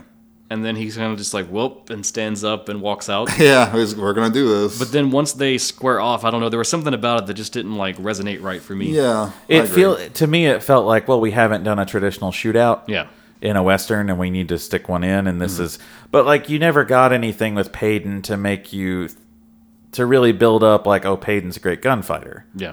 You don't really get a lot of that. Like, you see, him take some cool shots or whatever, but not like that. You would almost expect that more from Emmett. You know, because we see Emmett working We had that on one his- scene where he shoots the guy off his horse with that crappy gun. Yeah. So we know he's capable. But, yeah, it was a little off. Yeah, it could have been a little bit more there at that point. So they save the day. They've liberated Silverado. It kind of skips ahead a bit, and everyone's saying their goodbyes and going to part their separate ways again. was it Emmett and Jake are gonna head out to California. Yep, they're going to California. Gonna find a place there. Peyton stays. He's working at the saloon. But he's also got another He's job. the sheriff now. Yeah, There's a new sheriff in town. And Mal and his sister reunite, and they're gonna go back to the homestead and rebuild it, and kind of actually achieve what their parents hoped it would be. Right. There is one line I forgot from earlier when they're around there, when the four heroes get together and they're kind of all around the campfire, and you learn that Mal is from Chicago. And there's Jake delivers this line. He's like, "Was it wonderful?" Wow. And Mal's like, "No, It's awful. it's awful." That scene always made me laugh. Yeah. Is it wonderful? Such a good performance. Yeah, and that's pretty much the movie. Yep. So There's that one line that Jake has when they're riding out. He turns back to everyone. And he says, "We'll be back." Like, is there going to be a sequel? Maybe Yeah, it maybe feels they like were a setting sequel it to up. Yeah, it really does. And also they kind of resolve this little like love triangle thing with Hannah, which is awkward because that's another complaint I had because Yeah. it's not there. The scenes were cut and it's just not there. it's earlier before the final fight. Emmett and Peyton kind of talk about it, and Peyton's like giving up on her, and he kind of like suggests Emmett to like, well, if Yeah. you like her, go for it. And we never even got any scenes with them before, did we? No, There's like maybe one when they first like saved their Yeah. wagon train, Yeah, that was a bit. but then Emmett decides that he's gonna go on and go to California, and she kind of mentions something about like she'll still be there waiting if he comes Yeah. back, and Yeah, it doesn't matter. it doesn't matter. It really doesn't. So Dustin, you've got some issues. I do, but I want to talk about some other little bits about the Yeah, film. yeah, a little trivia here. We should talk about Kevin Costner because he went on to star in a bunch of other westerns, like Wyatt Earp in '94, Open Range. Also by Caston. Yep, true. Open Range in 2003, and then of course in 1990 he did Dances with Wolves, which he won. That won a Best Picture Oscar. You know something? I've never seen that movie. It's excellent. Oh, okay. I watched it a long time ago as a kid. It wasn't what I thought it was going to be, and I'd like to watch it again now. To me, it sounds like it rips off Avatar, so I don't know if I want to watch it. Oh no. One person I thought was worth mentioning as far as like the production was Christy Zia. She had a staff of 4, and they handled all the costuming for the film. So in total, there was a cast of 54 like Principles. central principal characters and 500 extras, and they had to costume all of them for this film. 4 people, jeez. And I had a note that they did extensive research and had a lot of conferences with Kasdan to like give each character like a distinctive silhouette, so that if you saw like each of the 4 leads like outlined, each one of them was different in some way, and it wasn't just like any one of them was equal to one of the others. That's true. So I thought that was a nice like little thing that they do have these 4 characters and they are each like distinct. Absolutely. Let's see what else was fun things. Cook Ranch was the site where they made like the Silverado set. It's 25 miles out of Santa Fe, New Mexico. That was also a huge, like, overwhelming task because they had to make like 40 buildings, I think they said in all, to lay out the town. That was reused later on, right? Lots of other Yes, movies. they were. Yeah. been easier if they just did cutouts in the town. So that set was built for this Blazing movie. It was built for this movie, but since it's been used in Young Guns in '88, Wyatt Earp in '94, which is funny because that Back to. it's like, well, let's just use this again. Last Man Standing in '96, Lonesome Dove in '89, Pretty Horses in 2000, and Wild Wild West in '99, Oh wow! which also has What a crappy movie. Kevin Kline in it. Yes. It's like somebody saw Silverado and they were like, "Oh, Kevin Kline in a western. Let's put him in like on paper. Sure, that sounds good." Which Branagh. just to throw it out there, also in the Wild Wild West, one of the buildings at that point, they have like a sign on it and it says the Kasdan Iron Works, and they put that in the film in reference to That's cool. Kasdan. Nice. So I did come across a trivia that I don't remember from the film, but now if anybody watches this, like if you haven't watched it beforehand and you listen to us talk about it and you still want to watch it somehow, there is a scene. What's wrong with you people? There is a scene where Augie tries to jump onto Jake's horse, Pays off. and but he misses. but apparently the horse is wearing Jake's hat. Yeah, he's Yeah. leading him on, and the hat is on the horse. And I don't remember that. Really? No, I You somehow don't remember the hat on the horse. I think I just overlooked it. But apparently that's something Kevin Costner did. Yeah. Like he thought that Jake would do something stupid He like totally that would do that. and put it on there. So he just did it right before the camera started. And Yeah. Kazan was like, "What the fuck? Okay, that's hilarious. Yeah. Leave it in." It's great. He would totally do that. I somehow don't How remember did you miss that. the hat I on the don't horse? know. Are you paying attention to these movies? most Listen, of you didn't know the plot. You missed that. You didn't fall going on, asleep man? during it, though, No, right? I didn't fall asleep. Most of the time, I have to watch these movies though, like with my kid in my lap. Okay, one day that's not going to be an excuse anymore. No. So, Then I you pray guys that are we just, make it to that day. you all are just gonna realize how ADHD I actually am, and I'm like, oh yeah, I'm watching a movie currently. Whoops. My last little set thing, the Midnight Star Saloon was purchased in 2001, and it got moved to Melody Ranch Studio in California, and it's set up there now as part of like a western town that you can like go and pay to see all the sets and stuff. that's cool. Because that. actually, it was the first time that Tiffany and I went on vacation out west. We went to a little place like that where they had like western sets that had been used in films. That's pretty neat. I And would it was do that. neat to just like, it was like a weird like faux constructed western town of just like, this is from this movie. Like they each had a plaque on them. It was really cool. Did they have anything from Blazing Saddles? It was nothing too big. It was like, Oh. their biggest thing was like one of the lesser Clint Eastwood movies they had like a few buildings from. But it was fun. Like this is all we could afford. It was a neat experience. Yeah. Remember the outhouse from Hang 'em High? It's right here. So Yeah. yeah, that's all my fun notes I have about the film. Cool. Well, who wants to go first with final thoughts? I'll start, get it out of the way. It's obviously my pick. I do think this is underseen. Even though it did well, I think that it gets lost because it's not the typical type of Western that people tend to love. It's not a Clint Eastwood Western, which is what everybody will always talk about. It doesn't have that same gritty atmosphere. It's not ultra violent. You know, it's more of an adventure film but a Western. Definitely. Like, I don't think you can misconstrue this. This is a Western. I think it's fun, and that's exactly why I like it. It's because to me, it's just a fun movie that's got a great cast. Some great lines in it too. You know, like a lot of memorable lines. Mal's, "Now I don't want to kill you, and you don't want to be dead." Yeah. that is a You good know, one. such fun lines throughout the film. Do I think it's perfect? No. Rewatching it, I think I'm gonna go with like 3.75 because I want to. 3.75. I want to Can be you at do that on 4. Letterboxd You though? can't I do don't that. think so. Here's the thing: I really want to be at 4. I really do. So you're 3.5. But I think I have to be 3.5. Okay. But I don't think that means it's not good because I still have a ton of fun watching Well, it. that's above average. Yeah. I well mean, above it's average. way above Jason's average. I still have a ton of fun watching it. I think there's fantastic performances. It's so much fun. Will I sit and watch it as much as I do a la Josie Wales? No. But they're just different kind of movies. So, yeah, even though I brought it, I still say 3.5. Okay. Well, not every pick has to be like, your favorite movie. Yeah.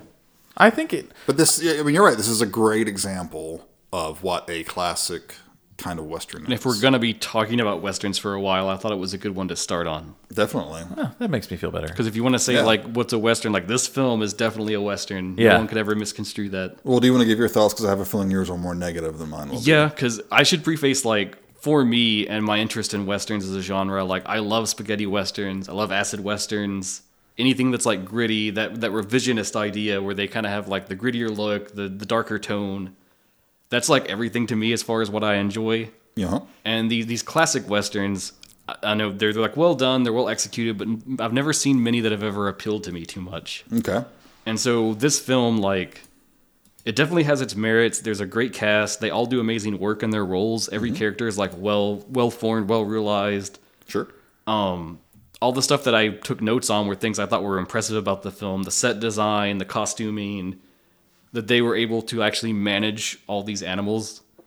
We didn't talk about it on air, but I told you, Jason, I just watched The Green Knight finally, and I was just like, the fucking fox, man, the CG fox. All it does is like walk and follow him, and they couldn't find one tame fox that they could shoot for that. Yeah. Like, what the hell? Right. But then you go to a film like Silverado and like hundreds of animals, and they've all got it orchestrated right for the shots. 80s, man. Fucking Yeah. 80s. It feels like to me like they go out of their way to hit every mainline Western trope along the way, and sometimes they don't always execute those well enough, and it's like they're just there to be there. Like what you were saying with the duel at the end. Yeah. They really could have like tuned that up more, and it would have hit harder for me. But it's like, what's just here? Because like, oh, we got to have the duel, and there's like this veneer of like, I hate to say hokiness because that feels like I'm insulting it, but like this family-friendly like veneer to it that's on there. Is there something wrong with that? It's just kind of unappealing to me. Justin's like, I fucking hate family-friendly shit. Not always, but in the context of like a If Western, it's weird in Japanese, it doesn't appeal to me as much. There's no tentacles coming out of that. So a lot of it to me, like it felt like this was people in the 80s nostalgic for that golden age of the 30s to the 50s Westerns, and they were just trying to like do that on a big level with the budget to do something impressive and like pay homage and love back to that. Sure. Just like Raiders did with the old serials and stuff. But for me, that's all stuff that I don't love. So to me, it's like one of those, it's like how I'm critical of Stranger Things where, yes, it's nostalgic to all the things I love, but it's in a way that's like unappealing to me. Yeah. Very synthetic and forced. Yeah. And then I thought too, the length, like it's about 2 hours, I It's a believe. bit long. It's like 210. I'll say that. It's a bit long. And like the first half is all the setup and them meeting, and then they get to Silverado, and then immediately they split them up to then do like a subplot for each person. And I mean, you'll probably notice listening to this episode going through, there's so much to the plot and so many things happen. And it's really, even for 2 hours, so much is crammed in, but it's like, it never flowed in a way to me that it felt like I was easily pulled through everything. It was just like, I kept looking at the time and I was like, wow, we're doing this now. And even at the halfway point, I was like, dude, we're not at Silverado yet. This is, this is When are we going to get to Silverado, the fireworks factory? Yeah. So yeah, it has its merits. It has its good points. It didn't appeal to me a ton. I wasn't super happy with it, but it is what it is. I would give it like a 2-star. Okay. I do think it's worth seeing. I do think it has a lot of merits to it. You are a harsh son of a bitch. You know that? If I'm honest, I would never watch it again.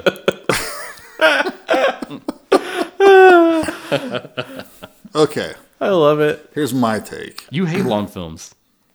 I don't like bad long films. I also love how much Jason will argue with you. Yeah. It's so much fun. It's my favorite part. Because I don't argue with anybody about anything. What's the point if you're not arguing? All in good fun. Good Oh, fun yeah. arguing. Not like, you're stupid. That's why I don't argue. 'cause Jason, I'm I think that afraid I'm anyone gonna that would say- like this movie is just stupid and dumb, and they're just a waste of life. So I don't argue because I'm afraid it's going to end up with me being like, yeah, well, fuck you and fuck your mom. Jason, what did you think of the film? I love it. I think it's a great movie. It is a perfect Sunday afternoon movie. It's a perfect dad movie. You know, this is the sort of thing I watched with my dad back in the day. Yeah. This was a VHS rental for us a few times. It's not perfect. No. It is overlong. I think they probably could have just cut out the whole Rosanna Arquette stuff. All the rancher stuff. Well, they really. tried. It doesn't really affect the plot. No. She doesn't wind up with anyone. We don't really find out anything more about the characters with her scenes in it. And you don't even really need them for the McKendrick plot because that's already going with like Mal's family. Yeah. It was enough for me to see them get the treasure chest for them. You know, cool. You know, they're good people. They can handle themselves. They're working together as a group. Awesome. We didn't need the rest of it with the settlers. And the final shootout, that could have been a little bit better, you know.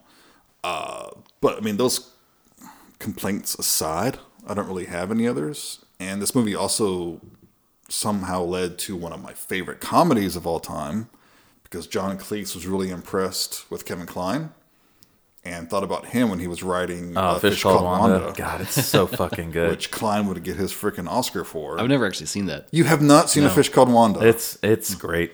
Okay, we're going to do British comedies as a block, and I'll do Fish Called Wanda and make him watch it. I love that movie so much. So, I think, I would give it 4 stars. I think it's a fun movie. It's an old-fashioned kind of movie. It's that perfect 80s film where it's fun, but still well-made and smart, Yeah. you know? And you just don't really see that much anymore with mainstream films, in my opinion. I agree. There's not as... Okay. There is few and... Well, smart movies are starting to be fewer and far between. Okay, so that's the first one. Jason, what's next in order? Okay. Well, I'm going to roll the dice and submit something I haven't watched yet, Uh-oh. but has been on my radar, and I think this would be something interesting for us to all watch together. I don't know if you all have watched it or not. From 2016, called Brimstone. Never heard of it. I don't think I've watched it. It has Guy Pearce in it, has Dakota Fanning in it, has Kit Harington and Cary Van Houten in it. Interesting. Who are both in Game of Thrones.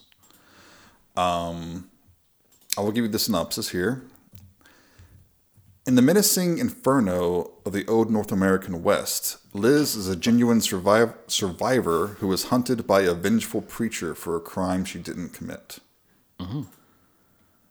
I don't know very much about this. It's been on several lists of like underseen movies and westerns in particular. And if we want to check this out, where would we watch it? It's on Fubo. The fuck is Fubo? I don't know. Just say, what the fuck is Fubo? I don't know. I've seen this cover before. Yes. Yeah. The cover does it's not. It's a cool poster though. If it's the same one we're looking at, it's like a cross. And No, I'm looking at the one with Kit Harington. It's like a generic face. The generic floating heads. Yeah. Yeah. No, this one's much better. That's probably the red box poster. Here's a poster. Look at that one. Oh no, that one's cooler. Yeah. It's all right. It's on Showtime. If you have that, you can rent it on Apple TV. Amazon, you can rent it for $4. Oh, it's on Tubi. Here you go. It's on Tubi. Oh, okay. Tubi, the great savior. Saved by Tubi. Now, it's a long movie, so if you watch it on Tubi, it's going to be even longer because of the ads. And it might break up the momentum. How long is it? It's 2.5 hours. Jesus, Jason. I am challenging myself with a long movie and one I haven't seen. Interesting. This should be a curious continuation of our thing. Yeah. Okay. So, next time, Brimstone. Okay. As always, thank you guys so much for everything that you do. Thank you for commenting. Thank you for sharing. Please continue to send us recommendations. We're compiling a list. We will get to them as we can, I promise. We'll filter them in between every block of theme. If you're worried that we won't get to your movie before one of us dies, don't worry. We're all in pretty good health. So we'll probably make it. Yeah, continue to send us comments, email, all that shit, whatever you want to do. We love it. Yep, we love it. It makes our day. We send little text messages back and forth like, hey, did you see somebody commented? And we're like, oh, yeah, that makes me happy. Okay, but until next time, you've been listening to Genre Exposure. Bye, everyone. Take care.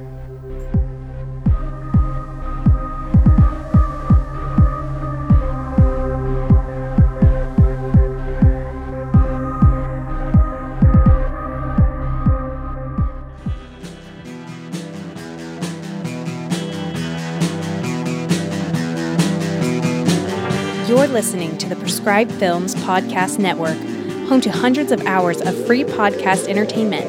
The shows on this network all have a common goal, providing you with the best discussions about movies and other forms of entertainment media. The PFPN hopes to fill your earholes with audio joy. Visit our website with links to all the other amazing shows at www.thepfpn.com. Thanks for listening.